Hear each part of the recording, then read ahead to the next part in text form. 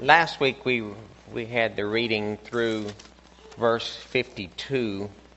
This week I want to make some comments on it, and we'll try to get all the way down through verse 72 before we quit. We'll see how enduring you are. But what we see in this section of Scripture is if you're starting back up in verse 52. 51 and 52, and a young man followed him, and with nothing but a linen cloth about his body, and they seized him, and he left the linen cloth and ran away unclothed, we'll say.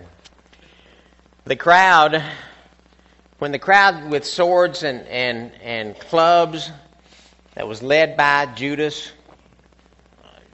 came to arrest Jesus, the crew that Jesus had warned what the followers of Jesus, his disciples, his closest 11, he had warned them that they would all flee, and they all said, no, not us. You have us mixed up with someone else. But when that actually occurred, everyone abandoned him. Even this young fella who wasn't part of the 12, but was following, trying to see what was going on or for whatever reason. And so the only one of Jesus' disciples that wound up close to him at the betrayal was Judas the betrayer. And he was there because he stood to profit money-wise, monetarily. I think that still goes on today, that there are a lot of times when, if you just pay attention to the public, to the voice of the public, a lot of times the profiteers are the loudest voices speaking out for Jesus. You know, the ones who have something to really gain from promoting Jesus. They stand to gain financially. And those of us who have said when we committed our life to Christ that we would stand with Him, a lot of times run away. Maybe not run away physically, but we hold our peace when we have opportunity to speak. Or we may make light of the situation so that folks don't, look too cross at us. And so we need to not judge too harshly these who ran away. And we need to stand against those who stand for Jesus just for monetary gain.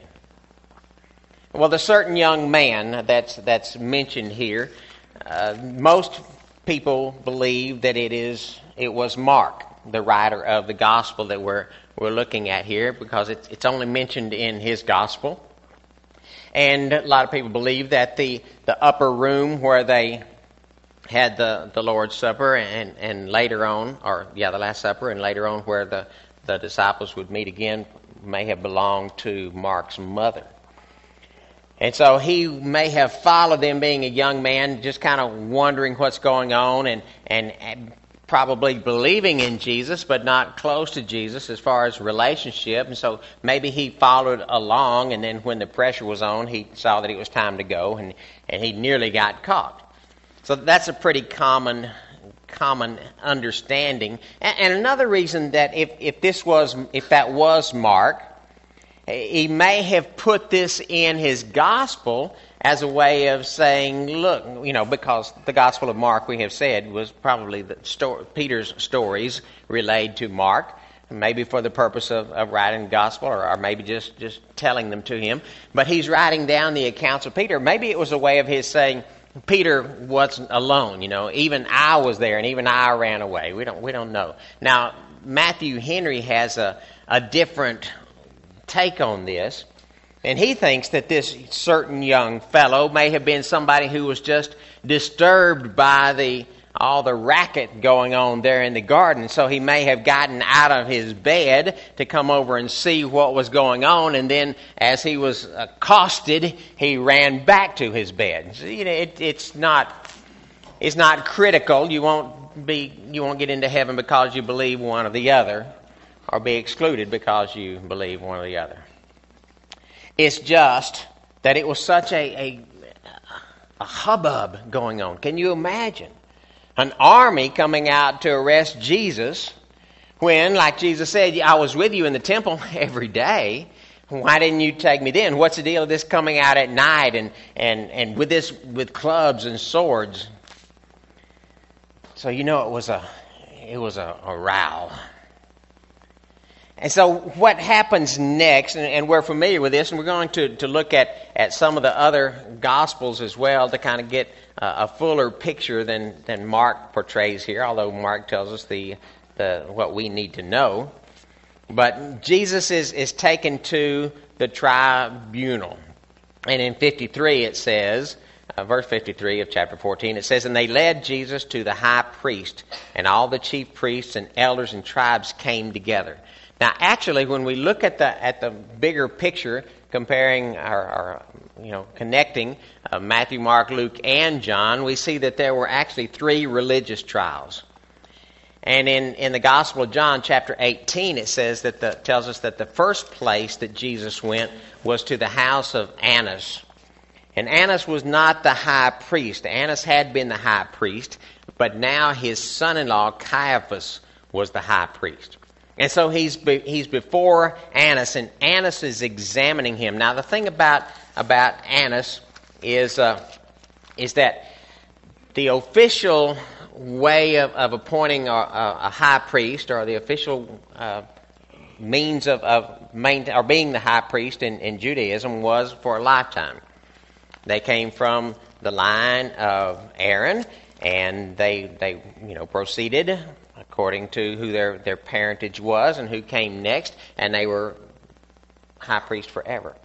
But when Rome conquered Israel, they said that gives one person too much influence. And so they said, we will interrupt this process, and you will have a new high priest every so often.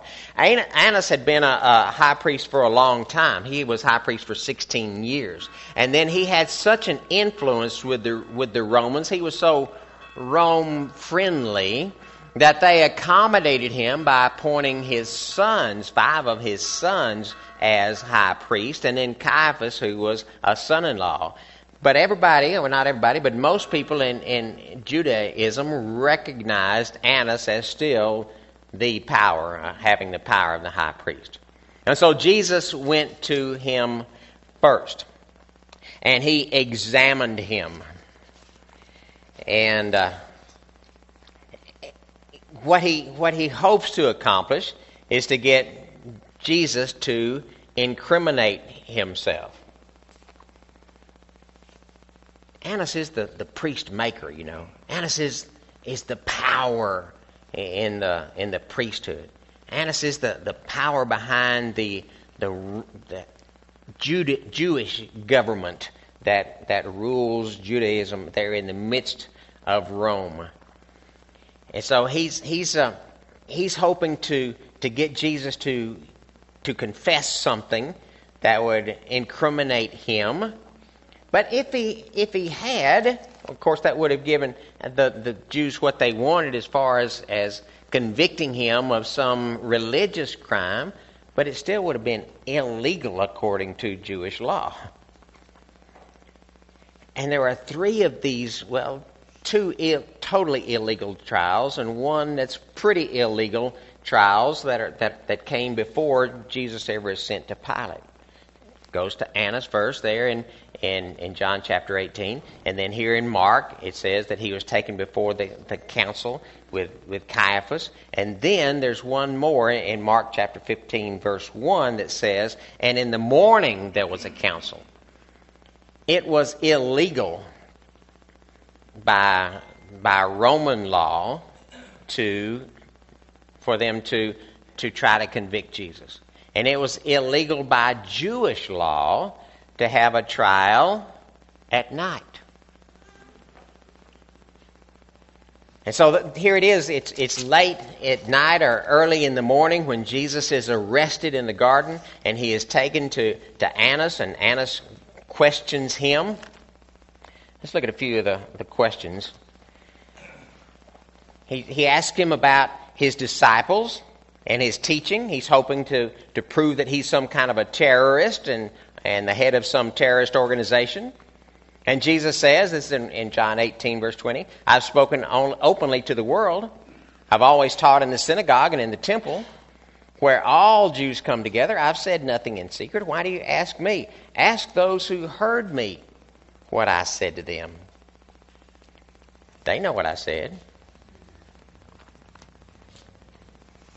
And he was struck for that. But what he's saying, look, it's illegal to have a night trial. There's also a Jewish law that says that nothing can be done to cause somebody who's in question to incriminate themselves. They had a Fifth Amendment. No self-incrimination. And so as Annas and the others, Caiaphas as well, are trying to trick Jesus into saying something to give himself away, they're breaking their own law. Another thing is they are trying to arrange and find some witnesses who will say that Jesus was a terrorist and was making terrorist threats. Well, there's another Jewish law, or part of the Jewish law, that says no witness is allowed to speak against the accused until witnesses for the accused have spoken. So when Jesus says, look, I've testified before everybody, why don't you ask the people who have heard me to testify? Because they would be testifying for him. Maybe he's trying to help them with this trial. Call in my witnesses first, that's the right thing to do. They don't want to hear witnesses who are going to speak the truth. Another thing is, here in John 18, when Jesus speaks back and says, why don't you ask those, they know what I've said. When he said that in verse 22 of John 18, it says, when he said these things, one of the officers standing by struck Jesus with his hand, saying, is that how you answer the high priest? And Jesus answered him, if what I said is wrong, bear witness against the wrong. But if what I said is right, why do you strike me? There's another part of the Jewish law that says it is illegal to punish someone before they are proven guilty. So here it is, at night, with trying to get Jesus to incriminate himself, trying to find witnesses to testify against him without looking for anyone who would testify for him. In effect, punishing him for...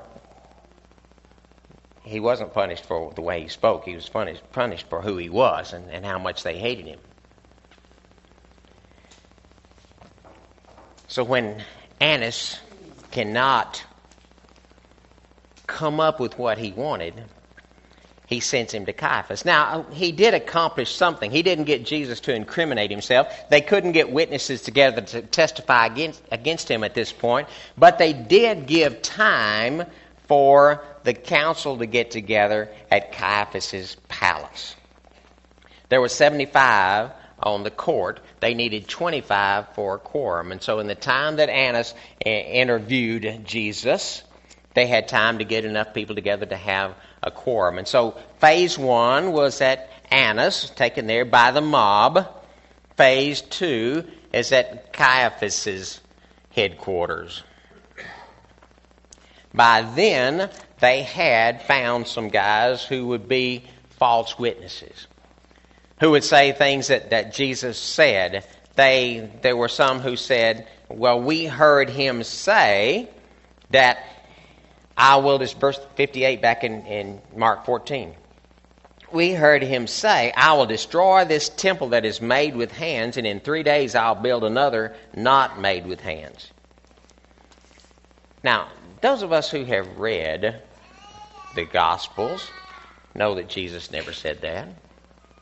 He didn't talk about temples made with hands or building temples or tearing down temples made with hands. He talked about his own body as a temple going to be destroyed and raised up again in 3 days. So we know this is a lie, but it has a little bit of truth in it. That's what makes a really good lie. But even at that, They couldn't get the witnesses to agree. Everybody couldn't agree on how he said it or what he said. And so they really couldn't get their witnesses to corroborate, is that the way you pronounce that? To agree on what Jesus had done so they could convict him of some crime. So, he gets really frustrated. The high priest Caiaphas gets really frustrated. And Jesus is remaining silent. Other than there are witnesses out there who know what really went on. And so while they're testifying against him, while they're jugging him, he's just remaining silent. And then verse 61 tells us that the high priest asked him, "Are you the Christ, the Son of the Blessed?" Now, we need something to go along with that. In Luke, the account, it says that, in Luke, he says, the high priest said, "I adjure you." Which means, it's in Matthew 26. It means I'm putting you under oath. I adjure you. I require you to speak the truth. If you're looking for the reference, it is Matthew 26:63. So Jesus is now under oath. Now watch how honorable he is. And they ask him this question because they know that what he will say, pretty sure. Or they're pretty sure they know what he will say. And they say, honestly, swearing under oath, tell us, are you the Son, Christ, the Son of the Blessed? Verse 62 back in Mark 14. And Jesus said, under oath, I am. And you will see the Son of Man seated at the right hand of Father, of power, and coming with clouds of heaven. Now, the picture that I have here, and verse 63 says, and the high priest tore his garments. But as we read this in the account of Matthew and in Mark and in Luke and in John, when the high priest Caiaphas gets to this point, he has already gotten up because they tested Jesus trying to get him to say something. They talked to the witnesses trying to get them to agree. And the Caiaphas is so frustrated at this point that he gets up off his important seat there and he walks toward Jesus and he's kind of threatening as he comes, and he says, are you indeed the Christ, the Son of the Blessed? And Jesus says, I am. And you'll see the Son of Man seated at the right hand of power, coming with the clouds of heaven. And the high priest at this point is coming toward Jesus, and he's so exasperated and so shocked by hearing what Jesus says, because what is Jesus saying? He is saying that he is God. He is saying that he has all power, that all designated power is his. That he is indeed the Messiah, the one who's coming in the name of the Lord. Because, not just the name of the Lord, but that for us, name means what we call somebody. But in biblical language, it means the character. In the character of God, he's coming as God. And so as he speaks, the priest is just shocked, even though this is what he wanted to hear. And he does this Jewish thing where he tears his garments, his royal garments, his vestiture, in shock and dismay and disgust. And he says, what further witnesses do we need? You have heard his blasphemy.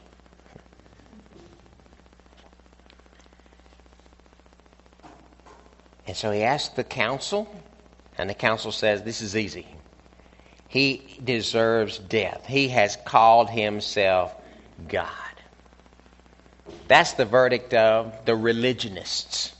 Remember, these are all people who are supposed to be holy. These are the people who hold the Jewish folks to a holy standard. These are people of the book. These are the people who are supposed to teach the Scripture and proclaim the Scripture and hold people to the Scripture. These are the people who are want to encourage the people to keep the law, because they've seen how God has judged Israel through history for abandoning the law.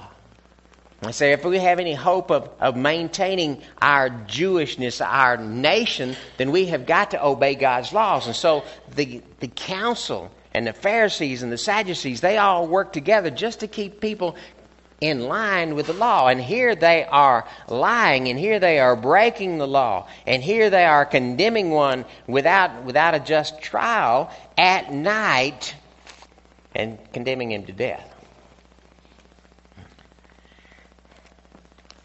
And that's not the end of it. Because there are those who are standing around at this point. Some of them are priests and religious leaders, and some of them are just the guards and servants. And verse 65 of Mark 14 says, "And some began to spit on him and cover his face and strike him and say, 'Prophesy,' and the guards received him with blows." So everybody just gets in on the act. They now have permission from the leaders. And so now they skip down to chapter 15 in Mark. And here comes phase 3 of the religious trial. And as soon as it was morning, because it's illegal to have a trial at night, the chief priests held a consultation with the elders and scribes and the whole council, and they bound Jesus and led him away and delivered him over to Pilate. Annas, interview, Caiaphas, illegal trial, and then a hasty daytime trial, phase 3 of the religious. And we'll look at the secular trial next week. The ones who struck him, it's like they have permission now.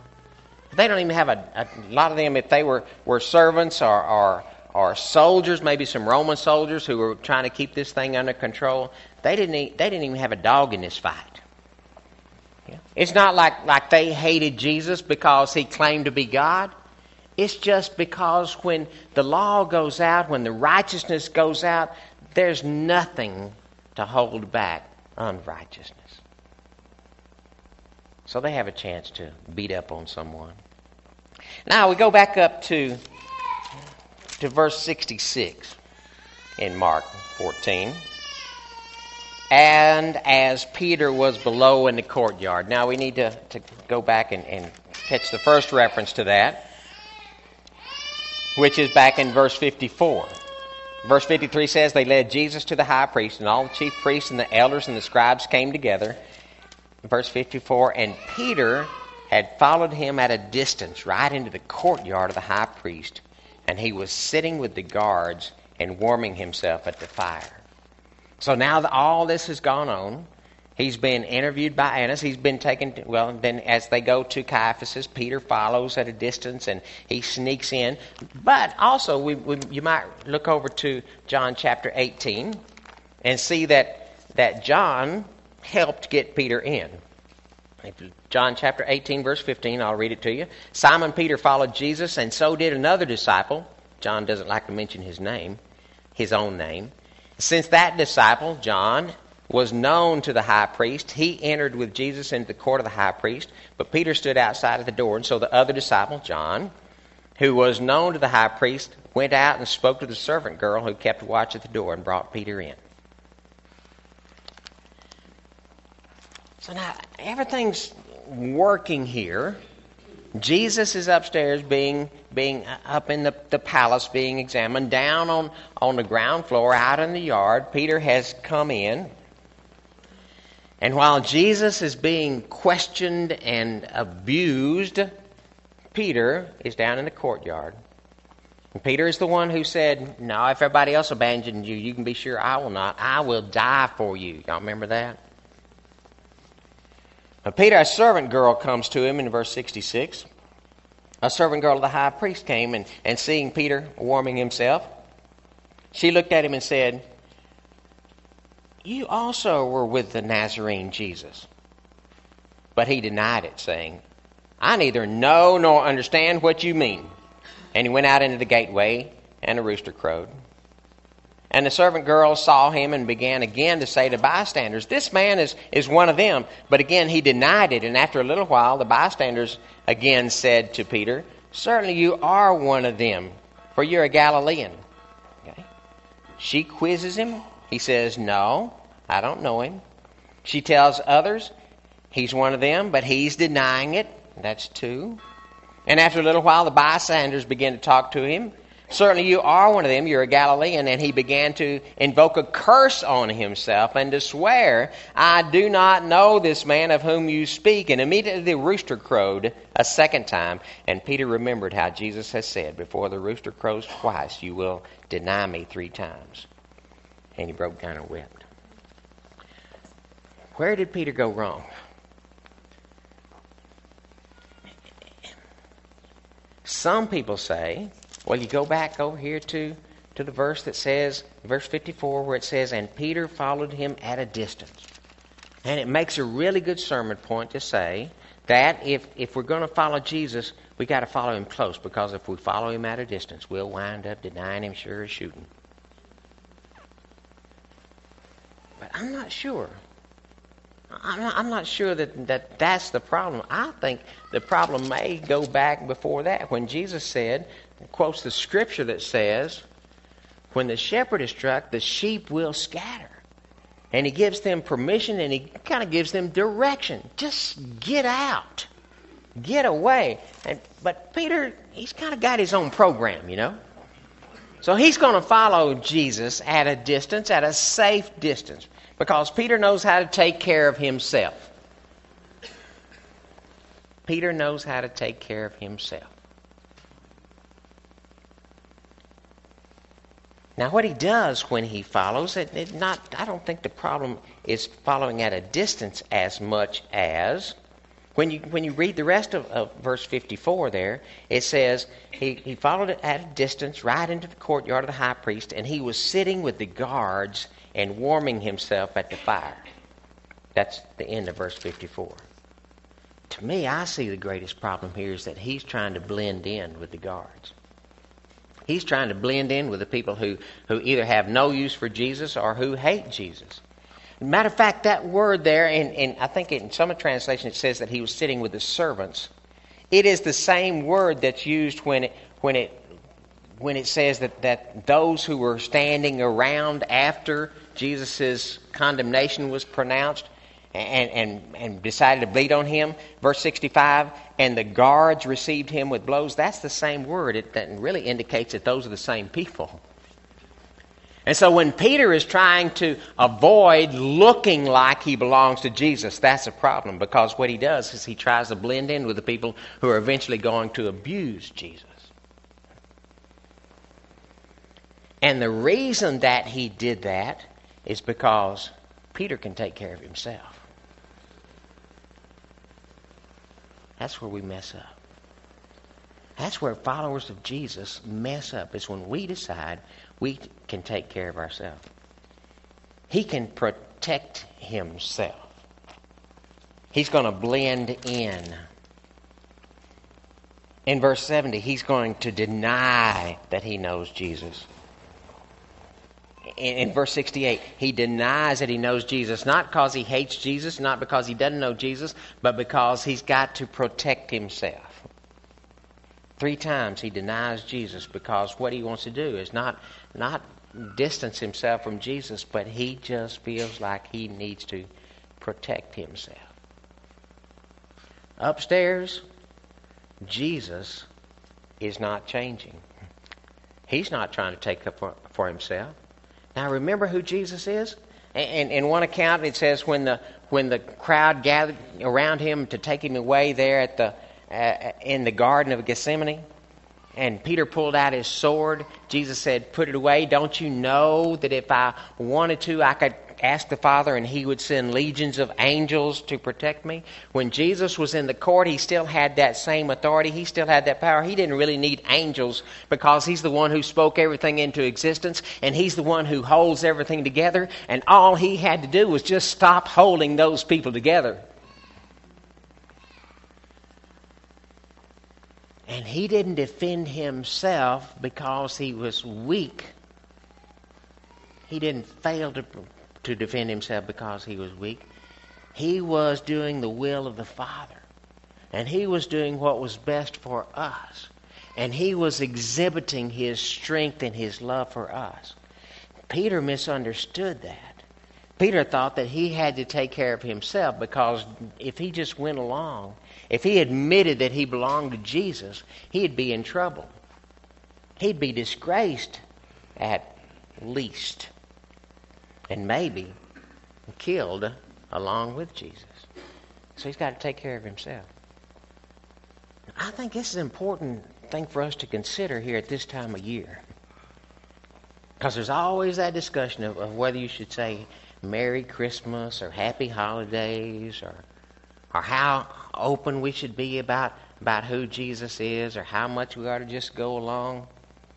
Now, I'm not saying you need to be obnoxious. Because there are some people who are not persecuted for righteousness' sake. They are persecuted because they are jerks. And you don't get any points for that. Peter's trying to protect himself. And when he denies Jesus that third time, and that rooster crows for the second time, he is broken. Is he broken because the rooster preached such a good sermon?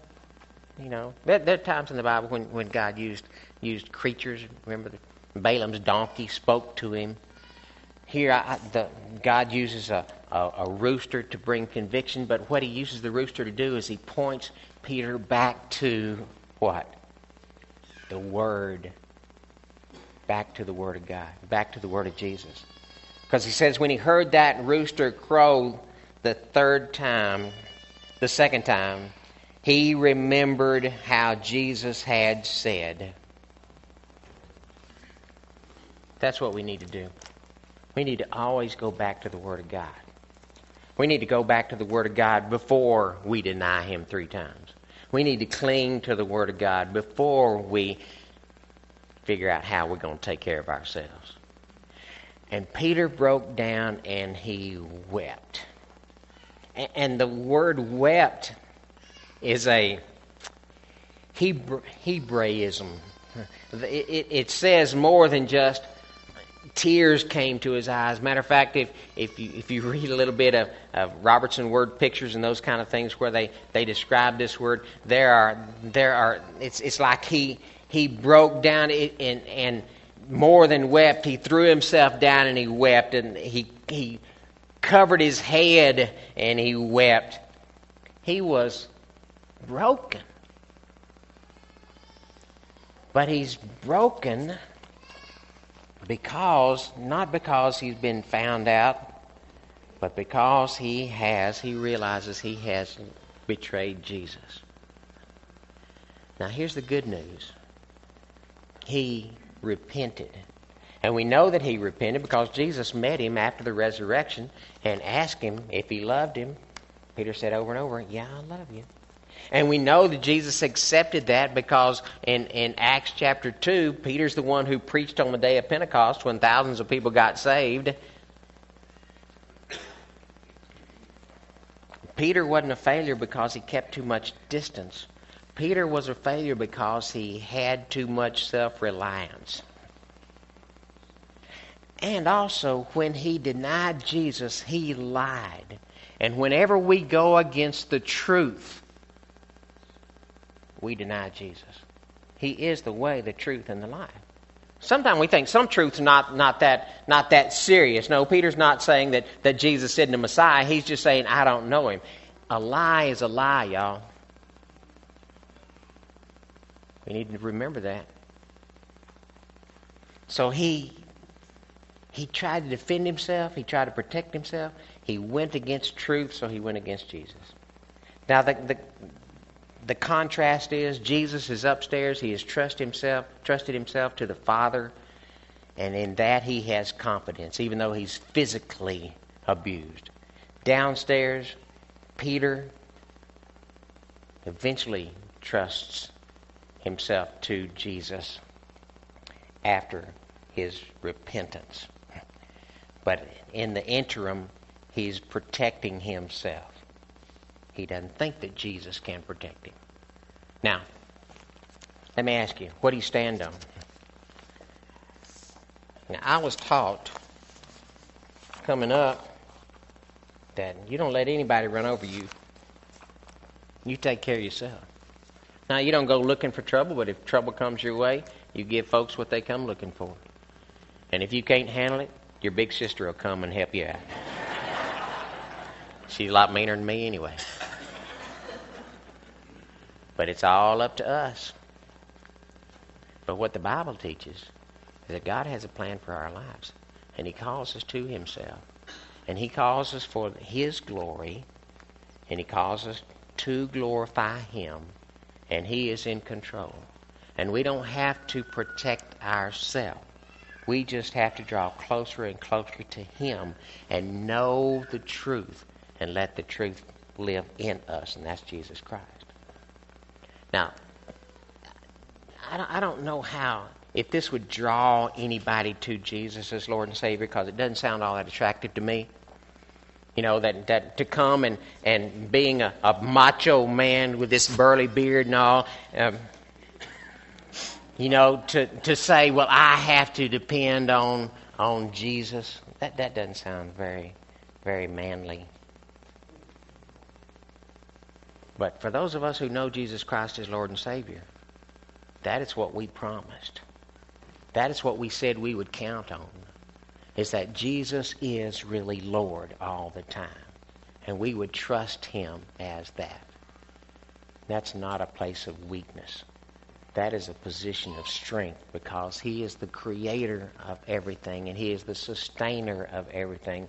He is Lord. And the best thing in the world is to belong to Jesus and be in His will.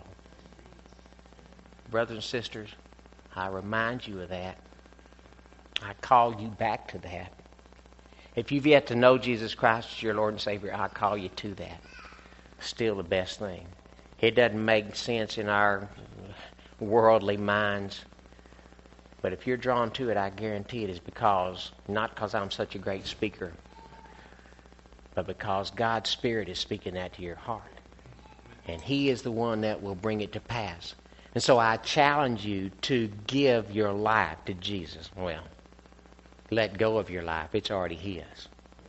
But you trust yourself to Him, and He will give you eternal life, an abundant life that may not be what you thought an abundant life was before you knew Him. But I challenge you and I encourage you, come to Jesus like this. You have to confess our sin.